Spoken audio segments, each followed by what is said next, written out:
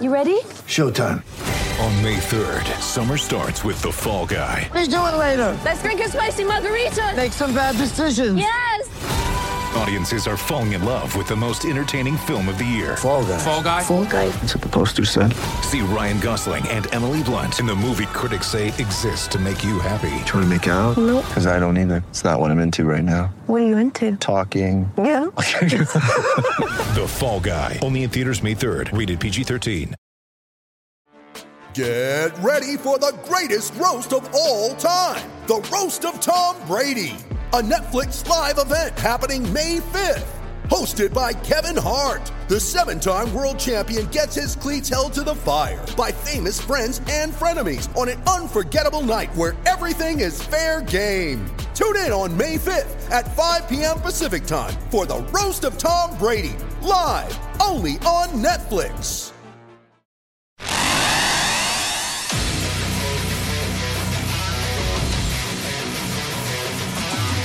Gators Breakdown, the Gators fan podcast, because there's never a dull moment in Gator Nation. Gators Breakdown episode 126 is ready to go, and it is a jam-packed episode. I'm your host of Gators Breakdown, David Waters. You can find me on Twitter at GatorDave_SCC. And joining me tonight is the founder of ReadingReaction.com, our partnership site for Gators Breakdown. And that's where you'll find Will Miles, and you can also find him on Twitter at WillMilesSCC. Bill's not joining us tonight. He came down to Florida, moved down to Florida, has been here a week, and he's got the flu already. Yeah, it's like, did he not get his shot or something? Like, all of a sudden he's wearing shorts and a t-shirt and he's ill. I don't know. I thought he was. I don't know what to say. We miss you. Hope you get better soon, Bill. And I guess it's better to let him sit this one out than have him croak his way through it, because it didn't sound like he had much of a voice. Right. We had really originally planned to do this episode this week on Tuesday night, and then Bill was like, "Oh, I don't think I can go. I feel really bad." It's like, okay, we'll push it to Wednesday. It's kind of been our normal time anyway. And he went to the doctor and got the flu confirmed, but I told him not to eat those fish out of the St. John River. He just wouldn't listen to me. Yeah, I was gonna say, is it the flu or is it the flu? Was there a party that we didn't know about a couple of days ago? Too much it might be too much fishing and too much barbecue. Yeah. Well, that's definitely true. It sounds like he's been having a good time with both of those. So, yeah. I hope he gets better soon, and we'll bust his chops again when he gets back on. Yeah, we know we got plenty of things to talk about, but we had something planned for this episode, kind of to do with Bill's quarterback research that he's been doing, but it's just been a newsy couple of days for the Gators. Oh man, has it been? So there's a lot of stuff out there, a lot of stuff going on. Excited to talk about it. And, up where I am, everybody's talking Eagles. And, really sort of spent Sunday night after the NFC Championship game watching Trey Wallace tweet out about the police scanners up here. So it's weird up here too. So never a dull moment in Philly, never a dull moment down there in Gainesville either. That's right. It was almost, I don't want to go too far away from what we do here on Gators Breakdown, but it almost got weird here in Jacksonville too, Will, with the Jaguars and the so close upset of the Patriots. Well, I as a neutral observer in that game, since I'm a Buffalo Bills fan, unfortunately, I would say that I do not believe it was pass interference. Let's just put it that way. And but it doesn't matter. At the end of the day, I think the Oakland Raiders didn't think that it was an incomplete pass on the tuck rule, and the Patriots just find a way, man. It's amazing. Yeah, they do.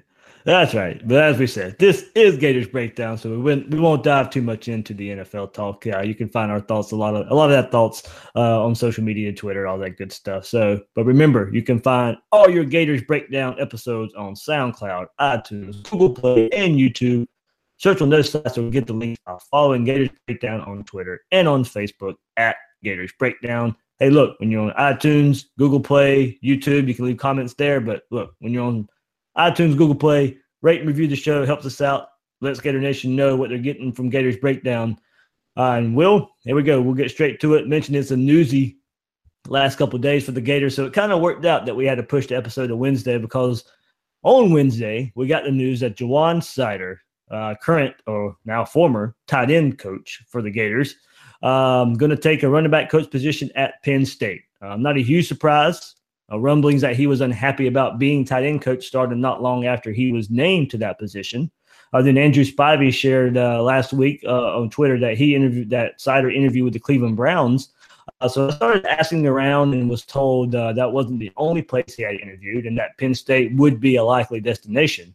I was told that signing day was the target date, and that Seider would probably be going sooner rather than later. But of course, Florida would have liked to keep him until signing day. As we all saw on Wednesday, that didn't happen. Seider's on his way to Penn State, and Florida must fill his spot for a 10th assistant coach now.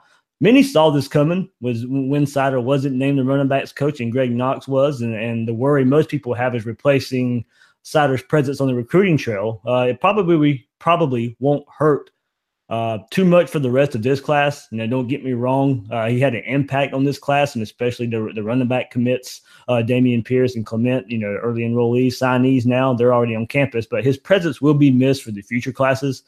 This doesn't really make me question Dan Mullen, though. I said from the start when Knox came in and Seider and he was named tight ends coach, I said from the start that I just believe Dan Mullen, I think he believes he felt more comfortable with Knox at running back coach, because it's his guy. He trusts his guy. It's a guy that understands what to expect from Mullen, knows Mullen's offense, understands the language of the offense. I think, and Bill put it out on Twitter today, and I think he put it best. Mullen wants his own guys, much like Urban Meyer trusted his own guys when he brought them from Utah. And a few of those guys were here, Mullen, Gonzalez, Hevesy, those guys are here now. But I get it.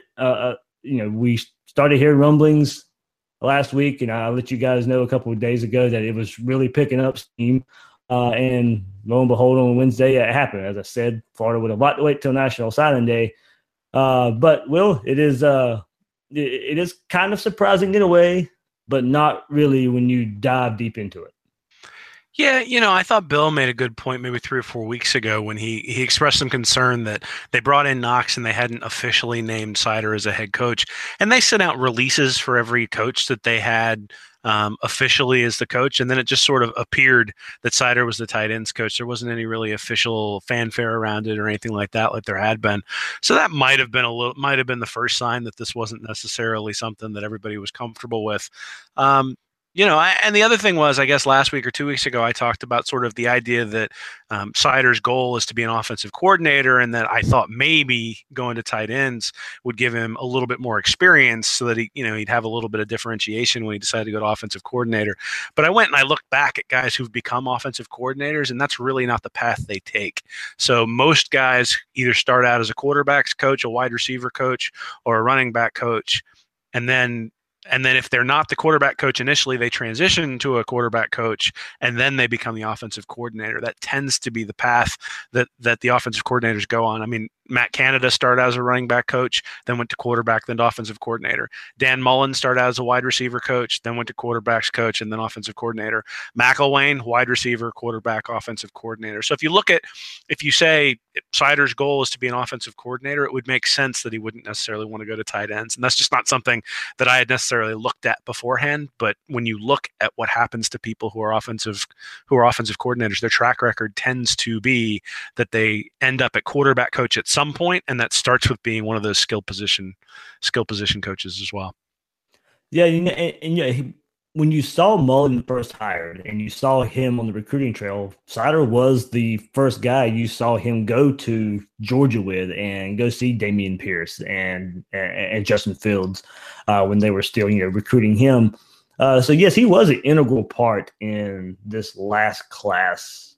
I think last year's class, well, he came in after signing day last year. So, he really only got to work one class, but, Mullen saw the importance of him right away in helping get some guys that are already on campus here.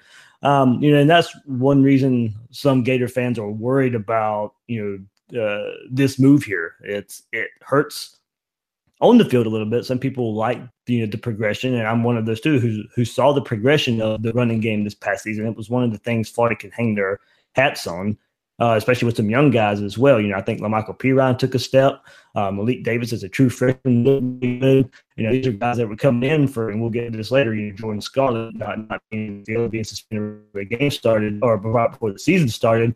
But fans liked the progression that they saw from their running back position and also what Seider did on the recruiting trail. So, I don't blame fans for feeling like, this is not a step in the right direction for Dan Mullen, but I do caution, the worry here. You don't worry too much right now. I think Dan Mullen, as we mentioned, he wants his guys. He has a guy that he trusts who's worked with him at Mississippi State for a few seasons now, and Knox at running backs coach. Knox, was well thought of enough to be the interim coach after Dan Mullen left for the Mississippi State program. So, during the bowl game when they were playing here in Jacksonville for the Tag Slayer Bowl. So, I think Knox's reputation, if Seider wasn't here to begin with, I think Knox would be looked at in a better light than what he is right now. Yeah, I think there's a couple things. I don't think the right comparison to make is Knox versus Seider. I think the comparison to make is Johnson versus Seider, because that quarterback coach job is really the job I think that Seider probably wanted, because if he gets promoted to quarterback coach, he's one step away from being an offensive coordinator. And then you bring in Brian Johnson. He's already been an offensive coordinator at Houston. You bring him in. He's 30 years old. Seider's 9 years older than he is. Like, where's the career progression with Johnson in the way? It just doesn't exist at Florida. And so I understand why he would want to look someplace else, especially after I've looked and seen that quarterback coach is where you go before you become the offensive coordinator. That's just sort of the history. But I think Florida fans are right to be critical of, particularly after some of the recruiting that they've had to experience over the last 3 years, that they're right to be concerned about someone who is an elite recruiter leaving. And if you look at even the guys this year who are still on the board, Jacob Copeland, his primary recruiter is Juwan Seider. Nesta Silvera, his primary recruiter is Juwan Seider. Justin Watkins, who just committed, sounds like he isn't wavering from that at all, but still, that's his primary recruiter. Coinus Miller, the defensive tackle, 4-star, his primary recruiter is Juwan Seider. So you look at it, and Seider has his fingerprints on a lot of the guys that we're going to talk about tonight. Hey, Will, and think about it, South Florida. Oh yeah, sure. But again, a lot of it depends on who you bring in. It's not as if Sunseri doesn't have experience down there. It's not as if Hevesy and Gonzalez don't have experience down there. And, I talk a lot about process. And so the question is going to be, what's the process in terms of building your staff? What's the process in terms of recruiting? And Mullen and Gonzalez and Hevesy have proven that they're pretty aggressive and that they go out there and close the deal. Maybe that's all you need. So, I think it's a loss. I don't think we should downplay it. I think anytime you lose an elite recruiter and a guy who improved a unit on the field as well, as much as Florida's running backs improved, I think it's a loss. At the same time, if you have good coaches on your staff, there's always going to be a risk that they're going to leave, and you don't want to shy away from having good coaches. So I'll be interested to see who he brings in. It'll be interesting to see whether he goes to the NFL and brings in somebody, or whether he brings in somebody who specifically fits that South Florida recruiting, or whether they just reassign somebody to South Florida and maybe bring in somebody with ties in South Georgia or Eastern Florida or something like that. So I think it's probably a little bit too early to judge what the outcome is, but certainly losing Seider is a big deal. Right. You talk about who's next. Two names that are going to be already ballyhooed about and talked about. I've already was told they're looking at one of these guys. Chad Scott, Larry Scott. I think you look out for Larry Scott here, but they're the hot names out there for replacement. Chad Scott is currently a tight ends coach in North Carolina. And Larry Scott was on Tennessee's staff with Butch Jones and isn't employed right now. I believe he was the offensive coordinator for Tennessee last season. He has a lot of history in the state of Florida, at South Florida and at Miami, where he's been tight ends coach at both of those schools. He's the most natural choice in my opinion, but like you said, we'll see where it goes. But Larry Scott, I think, is the top name to look out for. But also, Chad Scott, North Carolina, we would probably, how would he want to leave a school that he's, you see it a lot, and we saw it with Florida last year when Sider and the other coaches, Brad Davis, they were announced after signing day. So, would a coach leave his current program before signing day, with 2 weeks before signing day? Would he leave that program to come to Florida? That was kind of McElwain's way of going about things. Dan Mullen's a little more cutthroat. So I think if Chad Scott wants to be here and Mullen offers him a job, it's, hey, take it now or leave it, and we'll move on. Or Larry Scott just may be choice number one to begin with. But I think Larry Scott is the most natural choice right here, given his ties to the state of Florida. No, I certainly think that's right. I think the ties to Florida are going to be important. I think that's one of the things you really lose with Sider is just the ties that he's got and the relationships that he's got and that sort of stuff. And those are the things that they're going to have to rebuild. But you have to rebuild that anytime you have a transition in a staff.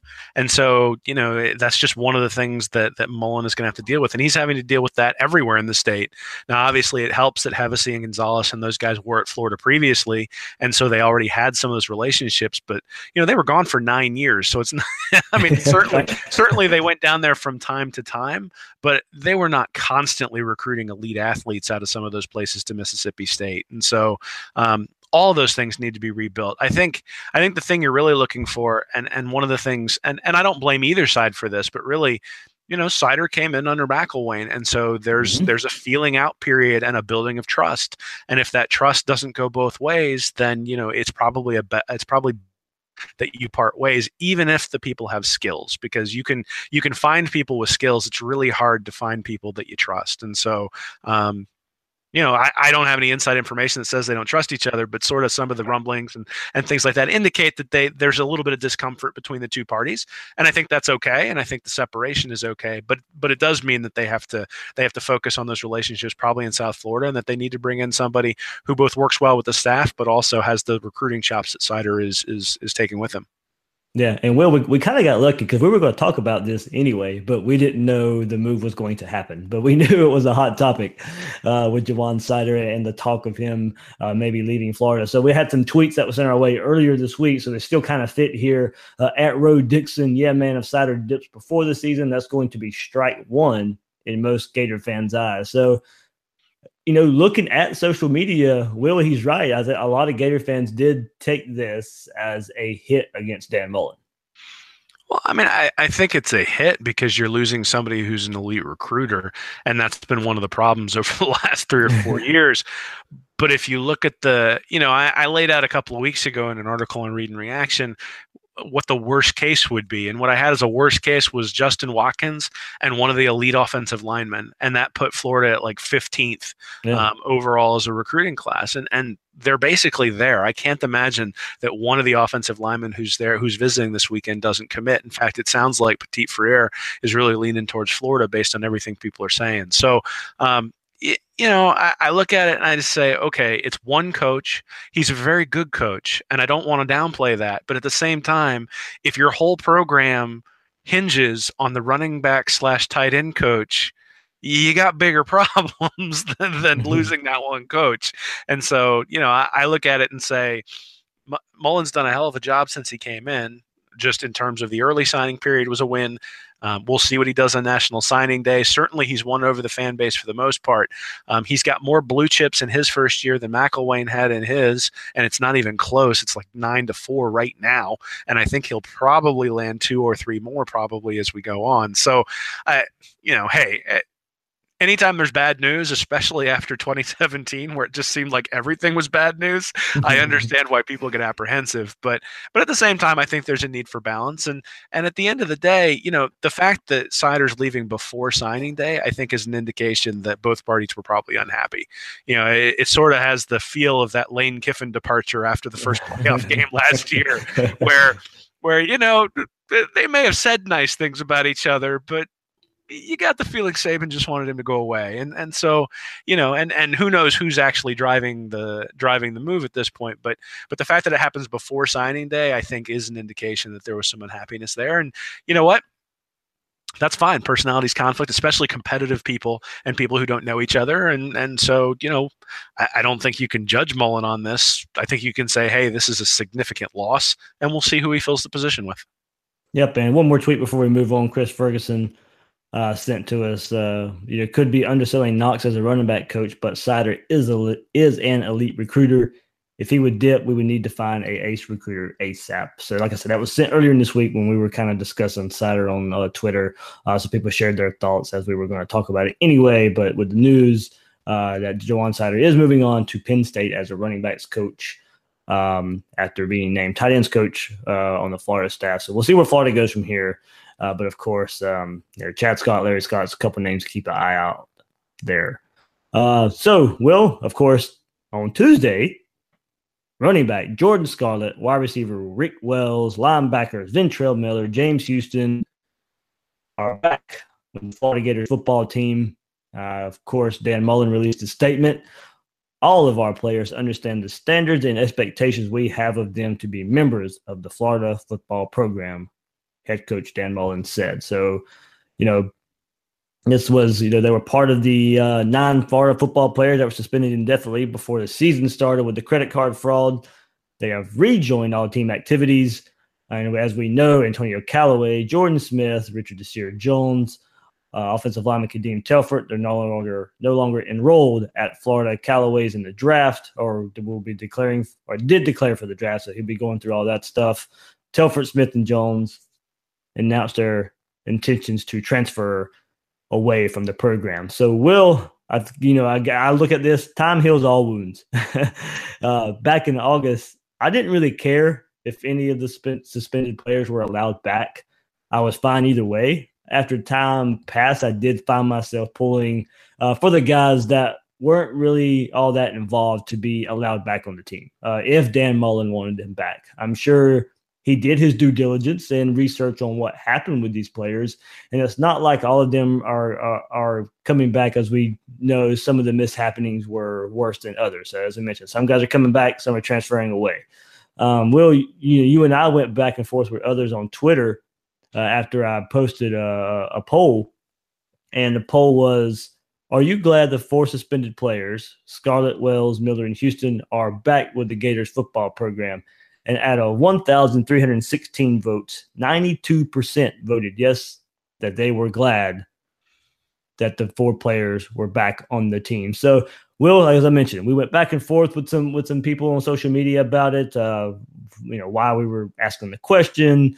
It was a legit question, I think, as we got plenty of feedback from this. But you did release an article on readingreaction.com.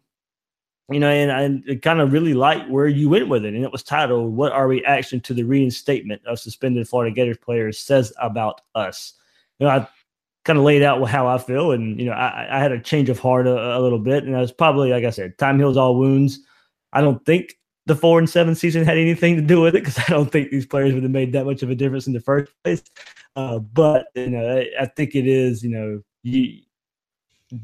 their actions weren't as bad as some of the others. And as you said, better than anybody, everybody deserves a second chance. Yeah, I mean, as we were talking on, I wasn't even going to write anything about this because, to be honest, I'm just a little bit tired of the whole suspension angle. And, but I mean, I think it's a legitimate question to ask is, should these guys be reinstated, and are you happy about it? And the interesting thing is I felt like there were just 2 camps. There were the people who were like, awesome, we have better linebacker depth. And then there were the people who were like, absolutely not. We need people who represent the university in a way that, we shouldn't give second chances, throw those bums out. And I just sort of looked at it and I said, I don't really care whether they help the program win. I care about the players and that they're treated fairly by whatever system that they were put in. And at the end of the day, these guys were charged with felonies. They are not felons. I think that's important to say. And people who are out there calling them felons, that's factually incorrect. They were charged with a felony, but they pleaded and had a pretrial diversion so that felony will be expunged from their record. Now, that doesn't come with no consequences. They have to pay back what they stole. parole, and they also are on probation essentially for 12 months. And there are sometimes other stipulations. They then had to go through the university process of getting reinstated, which involves the Student Code of Conduct Committee. So the university had to allow them to come back. Now, you could say, okay, the university has a vested interest in having the players on the field, and that is true. But to change the process on the players after they've done something wrong, to me, is patently unfair. So if you don't like the process, change the process, but change it after the fact. Don't try to punish these guys a second time for the things that they've already done just because you're mad that they, were the first domino to fall in a horrible 2017 season, or you want the university to be represented by people who never do anything wrong.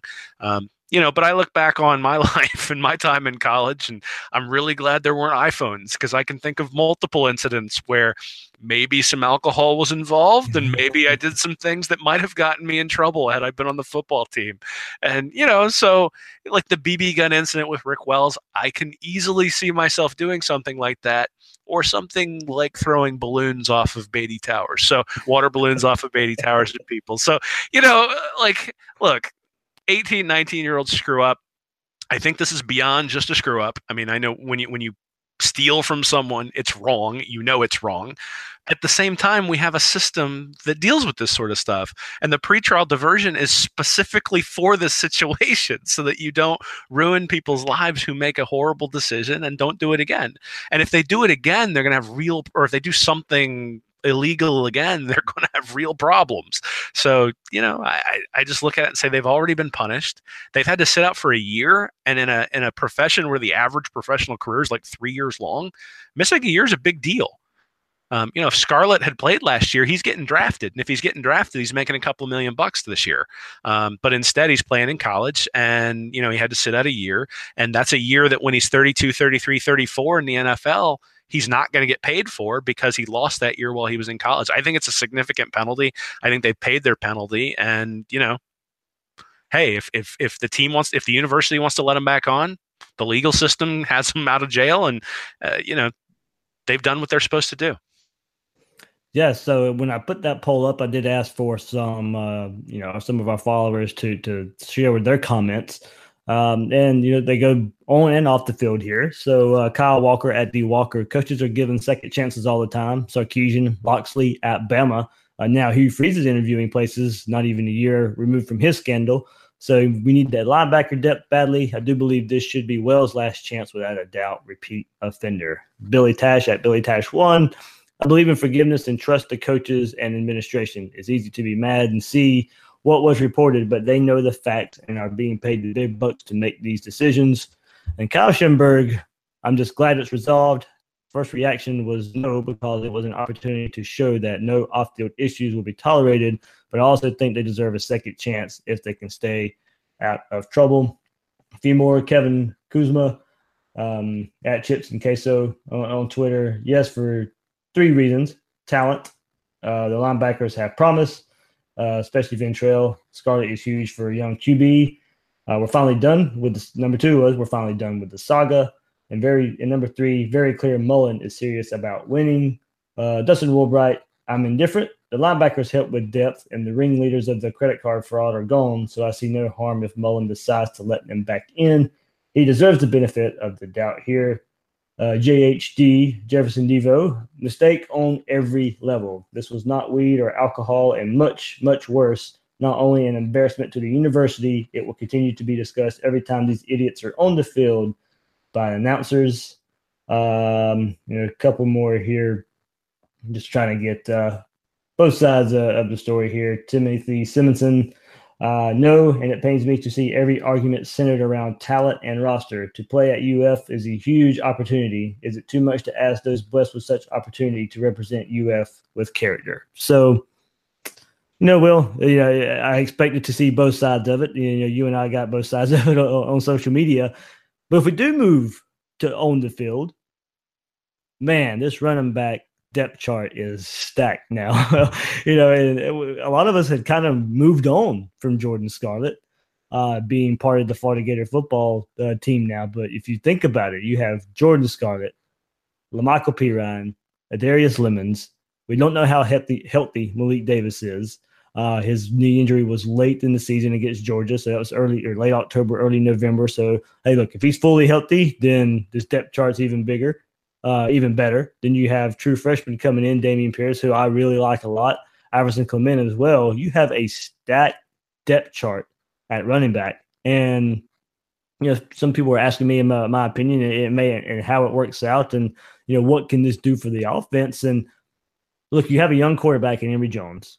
You will have running backs he can lean on. But I also think Jordan Scarlett is still a different running back a little than what Florida has on the roster. He is that, bell cow, rock hard, solid, go get you tough yards kind of back. And, we were hoping he would build on the 2016 season and have a great 2017. He was doing some good things late in the season in 2016. And as you mentioned in your article, I remember that memorable second half against LSU. But I think for Jordan Scarlett in the running game here, it also, look, these short yardage situations where Dan Mullen runs his quarterback a lot to get these short, tough yards. Look, I think Jordan Scarlett can help in that regard. Dan Mullen didn't have a stable of running backs like this at Florida the last time he was here. Yes, they were winning big, but the running back position, Keston Moore, was the leader of that group. They put Percy in the backfield a lot to get some yards out of there. You had Deshaun Wynn as well early in the tenure there. So there wasn't a stable of backs Dan Mullen could rely on his time at Florida. Now he has that. So I don't think you have to ask your quarterback to run as much in these short yardage situations when you have a running back like Jordan Scarlett behind him. Yeah, we'll see what happens. I think so. Scarlett, interestingly, has the highest national ranking out of all of those running backs that you mentioned. So 117th nationally when he committed in 2015. He ran for 889 yards in 2016. He has, he's been sort of hit and miss. He had a couple of big games in 2016, but then he also had a couple of games where, he didn't get a whole lot. But you can, is that the offensive line? Is that Scarlett? It's sort of hard to tell.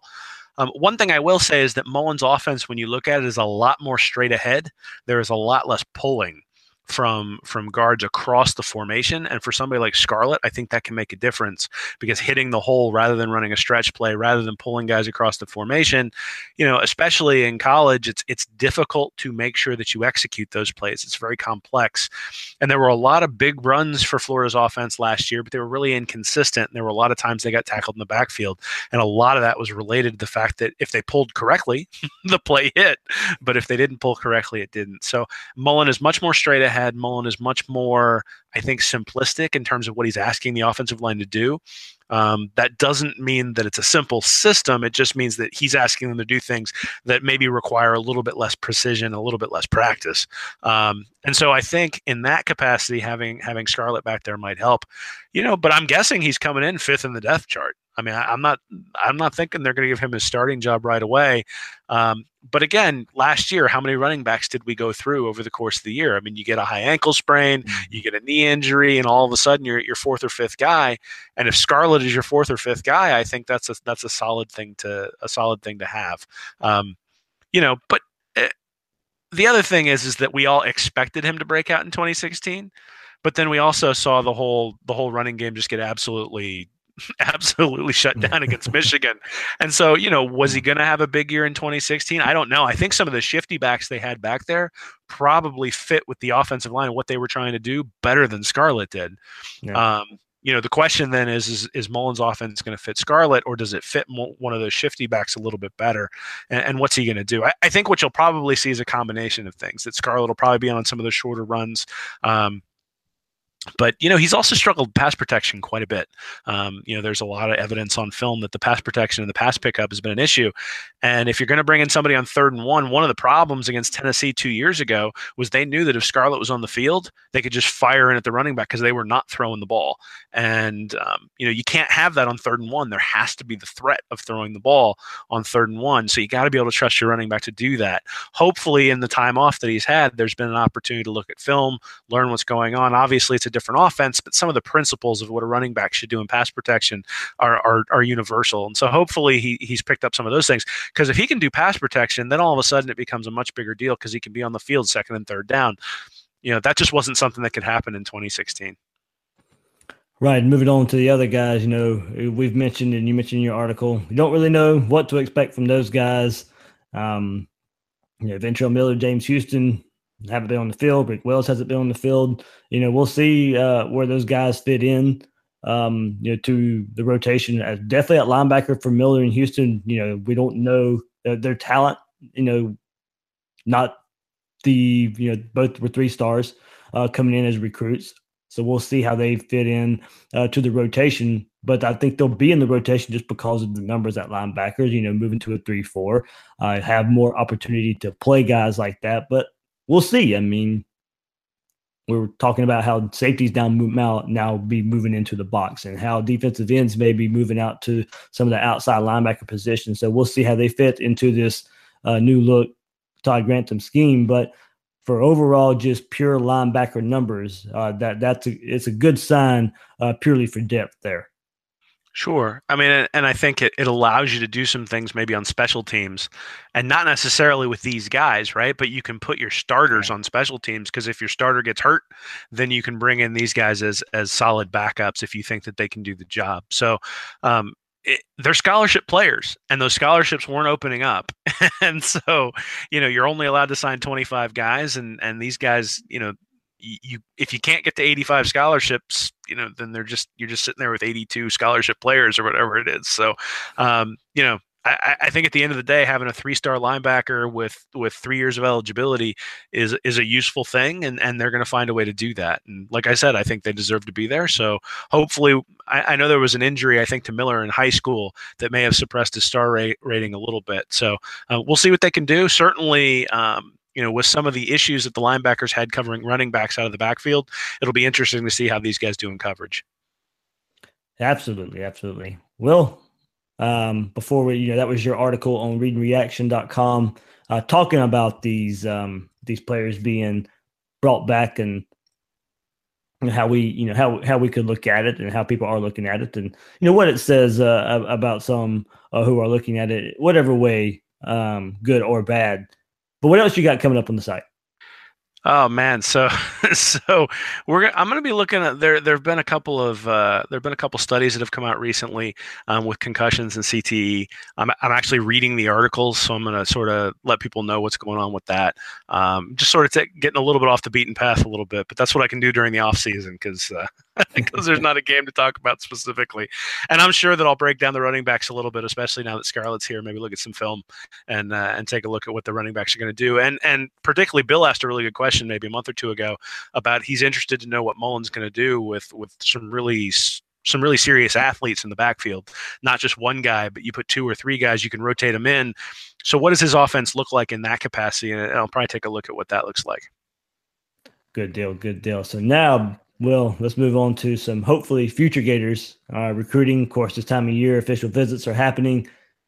And look, in Florida got a commitment over the weekend. So this was kind of going to be the theme of our episode when we were going to do it on a Tuesday night. But as I said, Bill actually helped us out a little bit by getting sick, and we could push it. And we had the Jawan Sider stuff and the Jordan Scarlett returning. So recruiting kind of, in a way, while it's at the forefront most of the time around this time of year, it kind of got pegged down a little bit. But Florida, Justin Watkins committing to the Gators over the weekend. Claremont from Claremont, Florida, 4-star wide receiver, 5'11", 172 pounds. According to 24/7 Sports, he is the 116th ranked player, 17th ranked wide receiver, and 17th player in the state of Florida. Under Armour All-American, had a great week of practice for the Under Armour game. It looked like he was headed to Alabama or LSU going into that week, but Dan Mullen and company swooped in and got him, and he is the 3rd highest recruit for the class of 2018 behind commit Richard Garage and signee quarterback Emory Jones. His commitment gives Florida 15 commit/signees for the 2018 class, and that still includes Randy Russell, who will no longer be able to play football. Florida moved up to 16th in the 24/7 Sports composite ranking. That's good for 5th in the SEC, 1 spot ahead of Tennessee in both national and SEC class rankings. The 4-star commitment does jump Florida up to 10th in average recruit rating, according to 24/7 Sports. Will, we've harped on it for a while. This is another blue chip prospect for Dan Mullen, a 4-star wide receiver, a near top 100 player. This gives Mullen another 4 stars to make that 9 in this class right now. So no 5-star in the class, and it looks like Petit Frere at the offensive lineman is the best shot at that. But this is a commit that signals the right type and trend in the right direction for this coaching staff. Oh, sure. I mean, so it's Mullen's 9th blue chip recruit. If you figure Garage is going to maintain his commitment, Yep. Which again is getting close to the Meyer, Muschamp, and Zook days in their transition classes. He's 5'11", 172 pounds, so he's not a big guy outside at receiver by any means. But again, 113th ranked. He's 21st positionally. There's a lot of wide receivers this year. But Yeah. But what you see when you look at his tape is he got the ball in the backfield a lot. There was a lot of handoffs to him, so he's familiar. And people, I think there have been some articles talking about him in a Percy Harvin type of role. That's what they mean, is that he got a lot of balls in the backfield. Mm-hmm. I don't think he's as talented as Harvin, but I think he's a talented player. I think where you're going to see it right away is I would imagine they're going to put him back on kickoff returns and maybe punt returns as well. He looks like he's got some skills in that area. Certainly anybody who remembers Brandon James back in the Urban Meyer days remembers the priority that they put on there. And James didn't do much other than kickoff returns and punt returns, but he was a huge part of those teams winning just because of the field position that he set him up with. And considering that I'm not sure we pulled a kickoff return past like the 27-yard line all year last year, I think having somebody back there just in that capacity is a big deal. So that's what I'd look for first from Watkins. I'm a little bit concerned that he hasn't had a ton. Like when you look at his highlight tapes, there are not a ton of downfield passes in his direction. You can find a couple of them, but it's a lot of bubble screens. It's a lot of handoffs in the backfield, things like that. But a lot of that is the offense that was being run. And, I'm somebody who yells all the time when you don't get the ball to your skill players. Yep. So you put him in a position where you can get the ball to him. I can't be too hard on the coach there in the high school because he's actually getting the ball to his skill players, which, I know, novel concept. But anyway, so anytime you can bring in anybody who's top 300 ranked, you're really doing something from a recruiting standpoint. The fact that he's 113th, is a big deal. And the more guys you bring in, so there's 9 blue chips thus far. Probably only 4 or 5 of them are going to be major contributors. But if you bring in 4 of them, you're probably only getting 2 who are major contributors. The fact that he's brought in 9 means you can get 4 or 5, and you do that over 3 or 4 classes, and all of a sudden you've got a starting 22 of really, really solid starters. So, and I'm anticipating, or at least if the trend holds, as far as what the previous Florida coaches have done other than McElwain, is that he's going to bring in 18, 19 blue chips next year. And again, you'll get 10 starters out of that or something like that. So, yeah, it's impressive to be able to bring these guys in this late in the game. One of the things I think is really impressive is the number of people they have on official visits. There were 5 last week. There's 6 coming up this week, and then there's another 6 coming up the week before before signing day. So that many official visits, I think is a good sign, but I also think it probably maybe gets our hopes up in terms of how many people might get signed. There's some overlap there. And, so Watkins committing probably impacts somebody like Jacob Copeland. You look at Garage and Petit Frere, that starts to impact Barnes. So I think there's going to be some mixing and matching, and they're not going to get everybody, but the fact that they've got all those guys coming, I think means they're going to get somebody at those positions of need. And that's a big deal. Right, and it's Watkins. We'll see how he fits into the wide receiver role, but as you mentioned, he is a guy you could put on the field in many places. And I went back to Under Armour Week to kind of find some research about him. And Alan True of the 24/7 Sports Network had a quote: Watkins has been one of the best playmakers at Under Armour practices this week. So if you look at him, ideal fit seems to be in the slot wide receiver role, but he can take handoffs if need be, as you were mentioning. Look, when we said the Percy Harvin role, we don't mean be as good as Percy Harvin, but maybe you like that. There will never be another Percy Harvin. Probably one of my favorite playmakers ever at Florida, and the impact that he made, I don't think it just can be matched. So, but you just as a guy you can see take handoffs and be a slasher type in the mold of what you have on the roster now of Dre Massey, maybe Kadarius Toney. Do these guys keep him from making an impact early? Maybe, we'll kind of see. But I like the pickup. Going back and watching some of the Under Armour practice highlights that you can find out there. He runs good routes, shows good hand placement, catching the ball. That's one thing that stood out to me. And what I liked most was the route running, whether it be getting off the line or getting in and out of breaks. I like what I saw there. So I think it's a nice pickup. As we mentioned, one of the highest ranked players in this Florida class right now. So Dan Mullen's getting some of the playmakers in there. And another guy, Will, that Florida is trending for right now. We mentioned it in last week's podcast, but seems to be trending for even more now is cornerback Noah Boykin. Gators got him on campus, and ever since then, the word has been the visit went pretty well. Crystal balls from 24/7 are flying in, calling for the flip. He's currently committed to Maryland, but a lot of people are calling for that flip to happen. Sources from Maryland are saying it's only a matter of time before he flips. Looks to be announcing on National Signing Day, but did say coaches will know beforehand. Taller corner at 6'2", 170 pounds, so he has a frame to build on, become a bigger player in the secondary. If he can add necessary weight, they can move him around, be a very versatile player in the secondary. And the kind of report about him is he tracks the ball well, breaks on it quickly, good speed to keep up with opposing wide receivers. He'd be another 4-star to add to this class for Dan Mullen, ranked 352nd recruit in the nation. And look, Florida's had good results out of that DMV area before with players Joe Hayden, Derek Harvey. So hopefully Boykin can be that type of impact player from the same region. Yeah, you certainly hope so. I think what you said there earlier about him being 6'2" is really interesting because if you look at Trey Dean, if you look at Amari Burney, those sorts of guys in the backfield, clearly Mullen is putting an emphasis on. And I know Burney was committed before Mullen came in, but Dean was not. But clearly he's putting an emphasis on guys who are tall, guys who are rangy, and guys that he can switch. And we sort of talked about Marco Wilson and C.J. Henderson being point guards and then needing power forwards. Well, this guy's a power forward, and that's sort of what they're going for. He is a 4-star. He's a low-ranked 4-star as far as 4-stars go, so 353rd nationally. For comparison, on the 24/7, Quincy Wilson was a 3-star, but he was 360.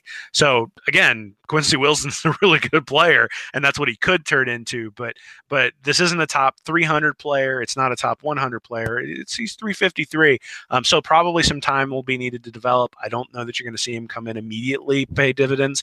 But, again, a blue-chip prospect, and like we talked about earlier, 1 out of 2 of those guys usually turns into a starter. The more you have, the better off you are moving forward just because of the numbers. Absolutely. And going back to last week to kind of finish that up, also watch out for Lithonia, Georgia's and former Georgia commit Caleb Tanner, big-time 4-star, true defensive end, target for Todd Grantham. Gators are setting themselves up nice here by selling him out. He'll fit into Todd Grantham's defense.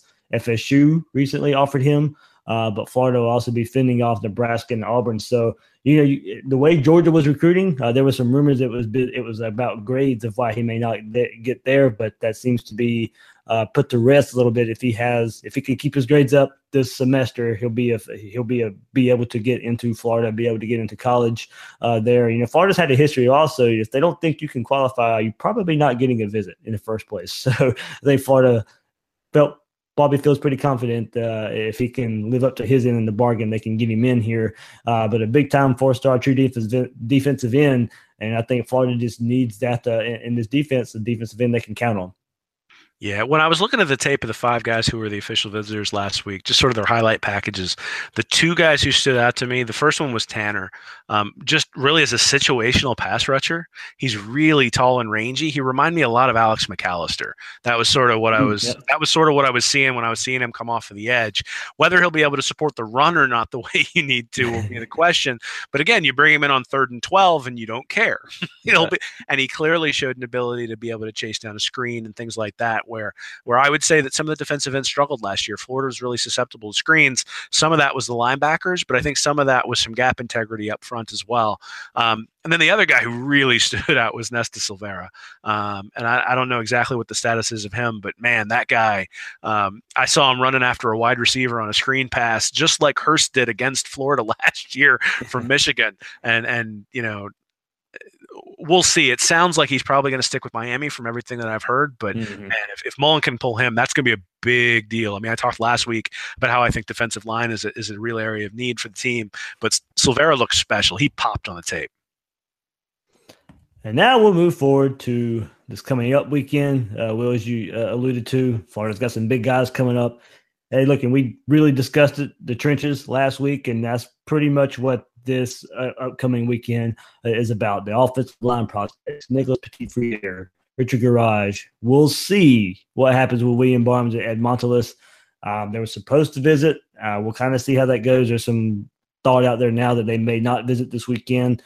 They both look like they're trending for North Carolina right now, but they're both coming off an Ole Miss visit. But North Carolina does seem to be the team to beat right now. If you don't like your chances if they don't visit Florida there. So I think North Carolina is probably where Barnes and Montelus are leaning. That makes Nicholas Petit-Frere and Richard Garage even more so of the targets that Dan Mullen must get. Petit-Frere was in Alabama last weekend. Got to take in their national championship celebration. So I'm sure that left an impression. Also, he has a relationship with Ohio State defensive coordinator Greg Schiano. They will get his last visit.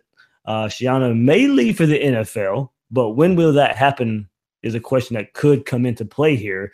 And when will it affect Petit-Frere? If it's after National Signing Day, then, that may not matter. He may have already talked Petit-Frere into going to Ohio State. But we'll see. I think Florida is in really good shape here, but Petit-Frere doesn't really share a lot of his recruitment. Garage currently committed to the Gators. Florida will try to stop any momentum made by Clemson. That's the team to watch here. Hopefully he likes to stay close to home and makes that recruitment easier. But going head-to-head with Clemson right now, Will, gives me not so much confidence. That's the team you don't really want to go head-to-head with right now. But I think him already being committed to Florida, they can get him on. If they can nail his visit out of the park this weekend, stop the momentum Clemson has. I really like where Florida could go if they could somehow pull in Petit-Frere and Garage together. Yeah, well, I mean, people who are apprehensive about Sider leaving, I think this is where Hevesy can earn his keep as the as the assistant coach, right? Like you bring he's in Hawaii right now, by the way, or he was. I saw on Twitter Hevesy was in Hawaii. So. Well, he better be back by Friday. That's all I got to say. but Garage is a really good player. I mean, he's 4-star, but he's 87th ranked nationally, so that's a real high-level blue chip player. And then obviously Petit-Frere, I mean, he's a 5-star, 8th ranked overall in the country. So and Barnes is a 4-star, 52nd ranked. So I don't think you're going to pull in all three. It sounds like Barnes and Montelus are sort of a package deal. Mm-hmm. And so I'm wondering whether Florida knows something about Garage and Petit-Frere, and that maybe was why the official visit isn't happening. Again, I don't have any inside information, but Barnes has really sort of been interested in Florida all along, and the fact that he's just not even taking an official visit does make me wonder whether they essentially told him, we're not going to have the spot to take Montelus. I don't know. But that could be a conceivable scenario. But I think, Bill said this. I like where you're going. Well, I'm hoping that's the case at least. But, Bill said this last week. I think one of the good things is, so I think there's 9 slots left to sign players. And if you look at that, you don't have to fill all 9 slots. And you can see that this year with the transfers that they brought in with Grimes and Van Jefferson, that they're counting those guys to this year's class. Well, you can count them to last year's class as well, except they didn't have any open slots from last year's class. So you don't necessarily want to settle for a bunch of 3-star guys if you think you can bring in better guys as transfers, if you think you can bring in early enrollees that you can count towards this class coming up for the 2019 class. So I think really what it boils down to is they've got a lot of elite guys on the board. If they get those guys, they're going to take them. I don't necessarily know that they're going to take the guys who are lower down on the depth chart. And so I think you can deem this a success if one of these tackles comes. I think if either Petit-Frere or Garage, I think both of those guys are high-level tackles. And if either one of them comes to Florida, I think you can say it's a win, particularly in a transition year. You bring them both, it's really a home run. I mean, if you set up your right tackle and left tackle for the next 4 years, the only thing I'll say is that they're both relatively small. Yeah. The Petit-Frere 6'6", 272. So obviously not small from a size standpoint, but and Garage is 6'5", 271. So those guys are gonna have to put on some weight before they're really ready, I think, to be high level tackles in the SEC. Absolutely. Though, like I said, I watched the Under Armour game with Petit-Frere. Nobody was getting around him, and these were high level high school prospects. And so I imagine he'll play himself pretty well when he's playing in the SEC next year. But they're gonna have to get a little bit bigger. That is one thing that Barnes has going for him. He's 6'4", 325, so he's large enough to to hold his own right now. But hopefully that's what's going on. I think if they bring home one of these guys, though, that can be seen as a win. And if they bring home two, that's a really big deal. Yeah, we could, and people, if they missed last week's episode when we really talked about the trenches, and I dove into the weights that Mullen had at Florida when they had success, and the lines that he had at Mississippi State. Yeah, these guys need to be need to be over that 300-pound range, for what we've seen Dan Mullen play with and like in the past. So yeah, they need to hit that 300-pound mark. But come in, get some strength training. What's that? Training. Yeah, I don't know. We've been kind of missing that, hadn't we? No, I think I think I'll repeat what I said about Sider. Like, if one recruit not coming to your program makes or breaks your program, you've got issues within your program already, especially in a transition year. And so, recruiting is really important, but I don't think it's going to be. I don't think this recruiting class is going to be critical for 2018 success. This recruiting class is going to be critical for 2019, 2020, 2021. And so, there will be ways to make up a miss here or there, and we're just going to the idea that he's bringing in 16 blue chip guys. I mean, if he does, he's a miracle worker. And that also goes into your point, Will, about not reaching for prospects that may not fit, because now you can go in future classes and make up for that difference. You don't want to, go reach for, especially in the first class transition year, go reach for 3 stars that just may not fit your system. And go that route. It can put you behind the 8 ball moving forward. Yeah, well, I mean, and remember, he's already got the 2 3-star Blythe and Noah Banks at tackle who are coming in as well. So it's not as if the offensive line isn't going to have some depth. The question is, can you bring elite talent in and then maybe move those 3-star tackles into guard? Right. And now you've got now you've got some pretty high level 3-star talent on the inside, really high level 4 and 5-star talent on the outside, and you're starting to look like a team that's going to be able to run the ball just based on physical talent. And then we've seen that Mullen, when he doesn't have the horses, can have a successful offense. I think you give him elite talent, and we've seen what he can do. We saw it in 2006, 2007, and 2008. So absolutely. And also, before we get off of here about this coming up weekend, looks like the Gators will get Andrew Chatfield on campus this weekend, defensive lineman. Florida's in real good shape when he decommitted from Ohio State in the fall. That was before the coaching change and before the McElwain and Florida parted ways. New staff has stayed on him. Looks like they're going to get him to visit. He's also, but this weekend for Florida, he would be rounding out visiting the Big Three in the state of Florida, visiting Miami and Florida State in these 2 weeks. So Chatfield would be another big-time defensive lineman pickup. They can get him on campus here. He was committed to Ohio State, and the people were really, really confident that Florida was going to land him before this coaching change. So we'll see where he fits in. I think it would, send another message about getting another high-level, 4-star blue chip on the roster, and I don't think we can stress that enough. Oh yeah, well, and we talked last week about having the that at least I think the defensive line and the linebackers and the front 7 really is where they need to focus more than anything, because if you look at successful defenses in college football, that's where they emphasize the defensive line. And in a 3-4 system, one of those guys is a linebacker who's down there up front. So I think it's a critical thing to have those guys in.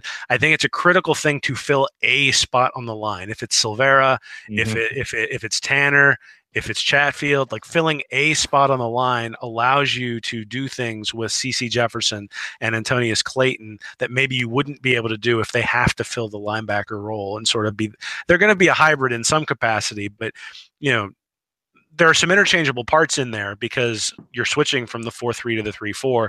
And so if you can bring in some elite talent to be there, then you can shift those guys around even more. Yep. Will, I was asked this on the Bill King show, and I'll kind of share it to you. He asked me, I'm on his radio show every Tuesday morning out in Nashville, what we've seen so far.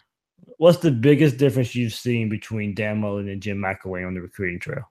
And I didn't mean to surprise you with that question there, but No, it's fine. I'd say the biggest difference I've seen is the enthusiasm from even the commits that probably aren't going to come to Florida. Mhm. That a lot of these guys aren't going to come, but it feels like they're impressed and that they're taking pictures and that they're doing all sorts of stuff. And quite honestly, it makes you feel like if the staff had enough time, they could get those guys. Well, and they're top 100 guys. I mean, we talked about this a couple of weeks ago. The guys who are all on the list are Coinus Miller. Maybe he doesn't come to Florida, but that guy is a really highly ranked recruit. Surtain, who they're probably not going to get, but again, the 5th overall. Elijah Griffin, who they're not going to get, but still 31st. Barnes is 46th. Copeland 54th. Quay Walker 65th. So again, they're not getting these guys necessarily, but they are in the door and they are having conversations. And so that makes me more confident than in 2019 they will have gotten in the door a year earlier, and we'll be able to convert more of those guys into commits rather than just having them consider Florida. And so I think this is always the challenge in a transition class is, you're limited in terms of your ability to build a relationship. I don't blame the kids who are like, hey, I've been talking to Nick Saban for the last 3 years. Like, I haven't talked to you at all. Obviously, some of the relationships that they had at Mississippi State, I think, have caused or have produced some of the results that they've seen. But the fact that they're getting in the door, to me, is probably the biggest difference that I've seen. It just didn't feel like McElwain was getting in the door with some of these big-time recruits. Well, that's pretty cool. That's pretty much my answer too. So, hope, Dave, hope. Yeah, right. And then Bill also kind of surprised me with this one. Kind of comparing Mullen to Willie Taggart out there at FSU, and I kind of followed that up with if it makes sense, Taggart, but after taking a little while to get his staff together, in a way, is having to fight more with the aftermath of Jimbo Fisher leaving than what Mullen had to deal with after McElwain.